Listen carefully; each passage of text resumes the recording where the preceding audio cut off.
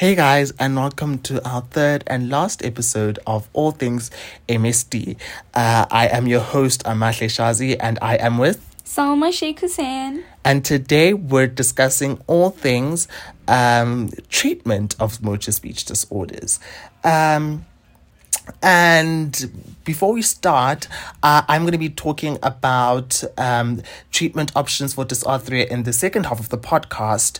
And Sama will be talking about treatment options for apraxia of speech. Yes.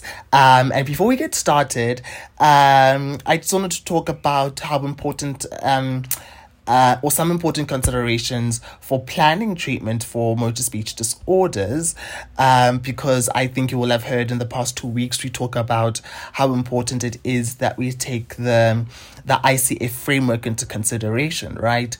And so even when we're planning treatment, it's important for the goal of treatment to be able to help individuals achieve the highest level of independent functioning for participation in daily living, right? And we can sort of see these in all sorts of different ways. But without further ado, let's get started on treatment for apraxia. Okay, so I think for apraxia, we need to consider the goals of our intervention, which as a speech pathologist is to help the individual achieve the highest level of independence, independent functioning, to enable them to participate in their daily living. And this can be done by helping to teach the person's muscles how to make sounds again, by saying sounds over and over and using correct mouth movements. You can help the person to slow down their speech or to talk at a steady beat so that they can help to produce the sounds that they make. So the goals of apraxia, the goal of intervention for apraxia is to use the person's strengths and address their weaknesses relating to the underlying structures and functions that affect their communication, and to facilitate the individual's activities and participation to develop new skills and strategies, which, as Shazi says, ties into the ICF, as well as eliminating barriers and enhancing skills that increase successful communication and participation. And then obviously, your goals for apraxia specifically are to improve the speech production and intelligibility, using an AAC if it's necessary, and using gestures or teaching gestures, manual signs, and just making communication more functional. I think it's also important to consider family-centered practice, because the families always play a role in the individual's care. So you'll always have to provide the family with counseling, resources and information about what you're doing, what's happening, coordinating them to provide services, and teaching them the specific skills that are necessary to help them understand their family members.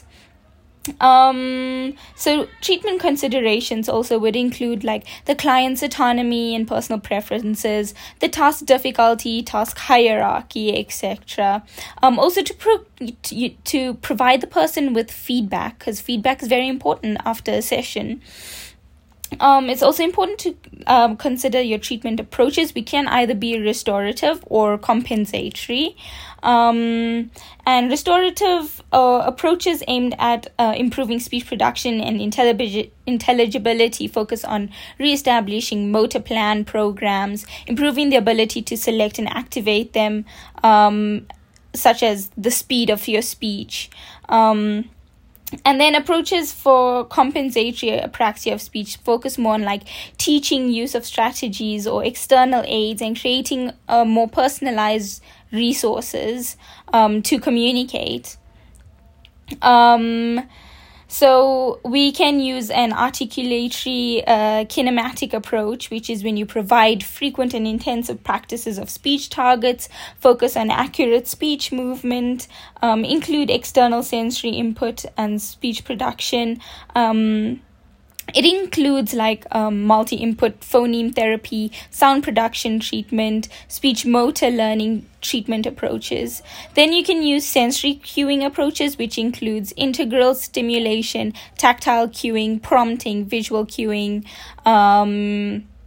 You can then use word and phrase which is a focused approach, which is script training, rhythm and rate control approaches, contrastive stress approaches, melodic treatment approaches, intonation approaches, and there's also an AAC. That's for apraxia of speech. Okay, it seems like you've covered a lot. And while what I might also say might also seem a bit repetitive, it's also important to understand that even though we're talking about two overarching disorders, they still also fall under the broad category of motor speech disorders. So once again, when we come to treatment approaches, like Salma has said, treatment can either be restorative or compensatory, right? So when you talk about restorative approaches, we're aiming at improving or restoring the impaired function, right? But when you talk about compensatory, we are aiming at compensating for the deficits that aren't going to come back through retraining, right? So if you're talking about deficits that are lost and we can't sort of train them back to come back because they are completely lost. I don't know if that makes sense. So to sort of expand on that idea, when we talk about restorative approaches, we are then focusing on improving speech intelligibility, efficiency, prosody, and naturalness. But when we talk about compensatory strategies, we are wanting to then improve comprehensibility by increasing the speaker's use of communication strategies, right? That means we're not only then talking about verbal communication, and we also then want to improve the listener's skills and capacities, and also altering their communication environment. And this is where the use of AAC comes in. And the use of AAC is usually then determined by the severity of the dysarthria, right? So if someone still has some vocal speech production that is there, then it's not advised to use a compensatory approach, right? We want to use a restorative approach, because if speech production is still there, we then want to increase speech intelligibility, right? So even though it's something that we mention, it's also important to know when to use which approach, right? So then, when we talk about treatment options, so mainly treatment options are those that targetedly direct the speech production subsystems, and then the other type of options are other speech options, which include different communication strategies and environmental modifications, the ones that we talked about in compensatory approaches, right? So the first one basically talks about the restorative approach options, and then the second part talks about the compensatory approach options. Okay, so when you talk about treatments that target speech production subsystems, we're talking about respiration, phonation, and articulation, but also including resonance and prosody, right? So a treatment that's particularly popular in phonation is the Lee Silverman voice treatment, which is an intensive program that targets high phonatory effort to improve loudness and intelligibility, right? Respiration, when you talk about respiration, we want to look at making postural adjustments that allow people to be able to breathe better, because we know that their breathing also supports the production of speech. And we also want to look at improving breathing by maybe using optimal breath groups when speaking. So maybe for each breath, speak for only the number of syllables that can be comfortably produced. So that's one of the options that we can use. And then for articulation, we can have phonetic placement techniques where we use hands-on and descriptive methods to work on the positioning of the mouth and the tongue and the lips, or the jaw-drawing movement. But also then it's also important to note what the research or the literature says about some of these treatment options and their efficacy. That's something that is very important to note, and unfortunately we don't have much time to get into that. But also we mentioned resonance, right? So resonance This one usually can be used, can be improved by a palatal lift prosthesis or a nasal obstructor. And so these aren't in our scope of practice, but it's important for us to know that these treatment options are available, and the fact that when we provide treatment, when we have these prosthetics, we then know how to do conduct therapy with them in use, right? And then lastly, in the in the restorative strategies, we talk about prosody. And prosody is increasing the awareness and ability to control respiration, rate, and pitch, to vary emphasis between multisyllabic words and in connected utterances, right? And then for other treatment options, which are usually compensatory, we then want to look at speaker strategies, which is maintaining eye contact, pointing and gesturing to help convey meaning, looking for signs that the communication partner has or has not understood the message.